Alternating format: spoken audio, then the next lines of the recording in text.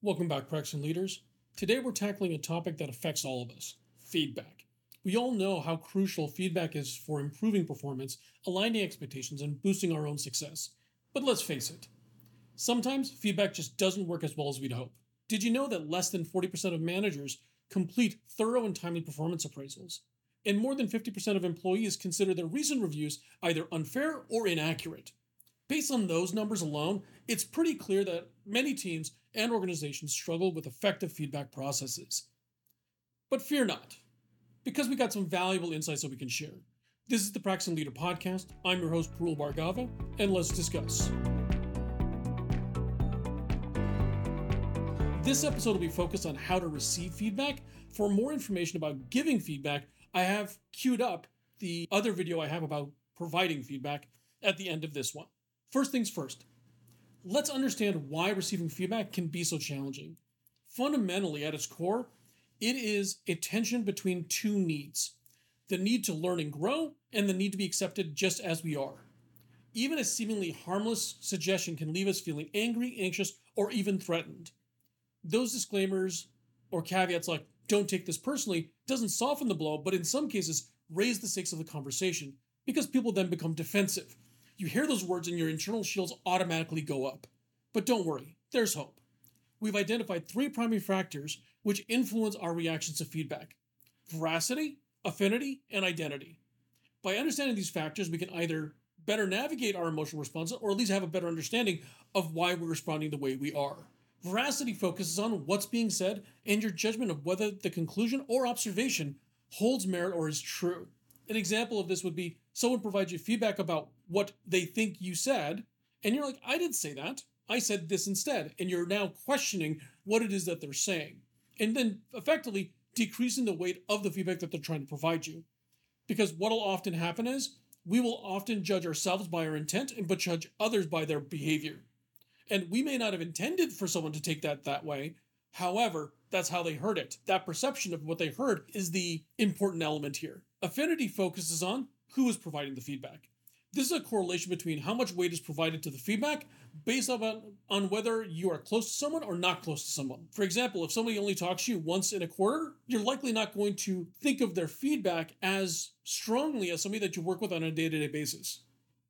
And the last one, identity, focuses on whether you perceive the feedback that you're being provided as being representative of who you are. This factor can be a tough one as it eventually causes you to reevaluate both the scenario, the feedback, and how you perceive it. But unfortunately, in the short term, it can cause you to be defensive or even be overwhelmed when you actually hear it for the first time. As an example, when I received the feedback, "Hey, I voted you off the island," I can tell you that, you know what, I didn't take that so well. It was important for me to be able to figure out, okay, how do I get past that initial emotional reaction and then ask the next question of, "Hey, can I get some more information about what it is that you're talking about?" Now we're going to jump into something practical. We've got some powerful tips to help you become an adept at receiving feedback. First off, you need to understand your own behavioral tendencies. We all react differently to feedback. So recognizing your own patterns is a key here. Are you defensive? Are you argumentative? Maybe you become teary-eyed?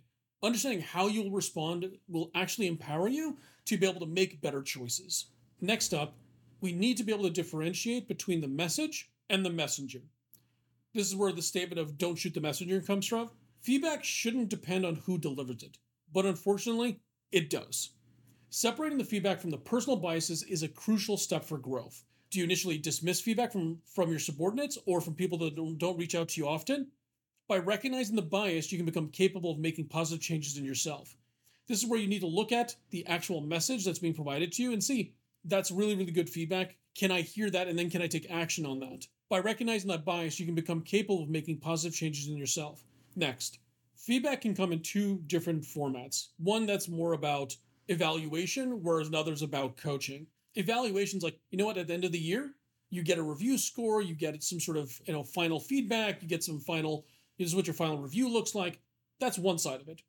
The other side is about coaching. Feedback can be both of these, and they're both important. However, what I would suggest is focusing on the coaching over evaluation.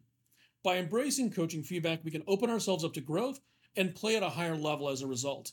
This is where when we hear things that are being provided to us as feedback, and we're able to make those changes in small, subtle ways, we're then able to deliver at a higher level. Next up, be proactive and ask for specific feedback. You know, it's very easy to say, hey, do you have any feedback for me? Instead, think about a scenario which you recently interacted with this individual or individuals and say, could you tell me one thing you think I could improve on? This will help target the type of feedback that they'll provide you, as well as make it something that's specific that you can take action against. This focused approach can give you the concrete information you need that you can also act on. It's too easy for someone to say, hey, you did a good job, but you doing a good job doesn't actually tell you what you did well. Getting the specific behaviors you exhibited that actually were good or bad will help you be able to change the behavior, either to do it more or do it less accordingly. And then finally, embrace curiosity and experimentation.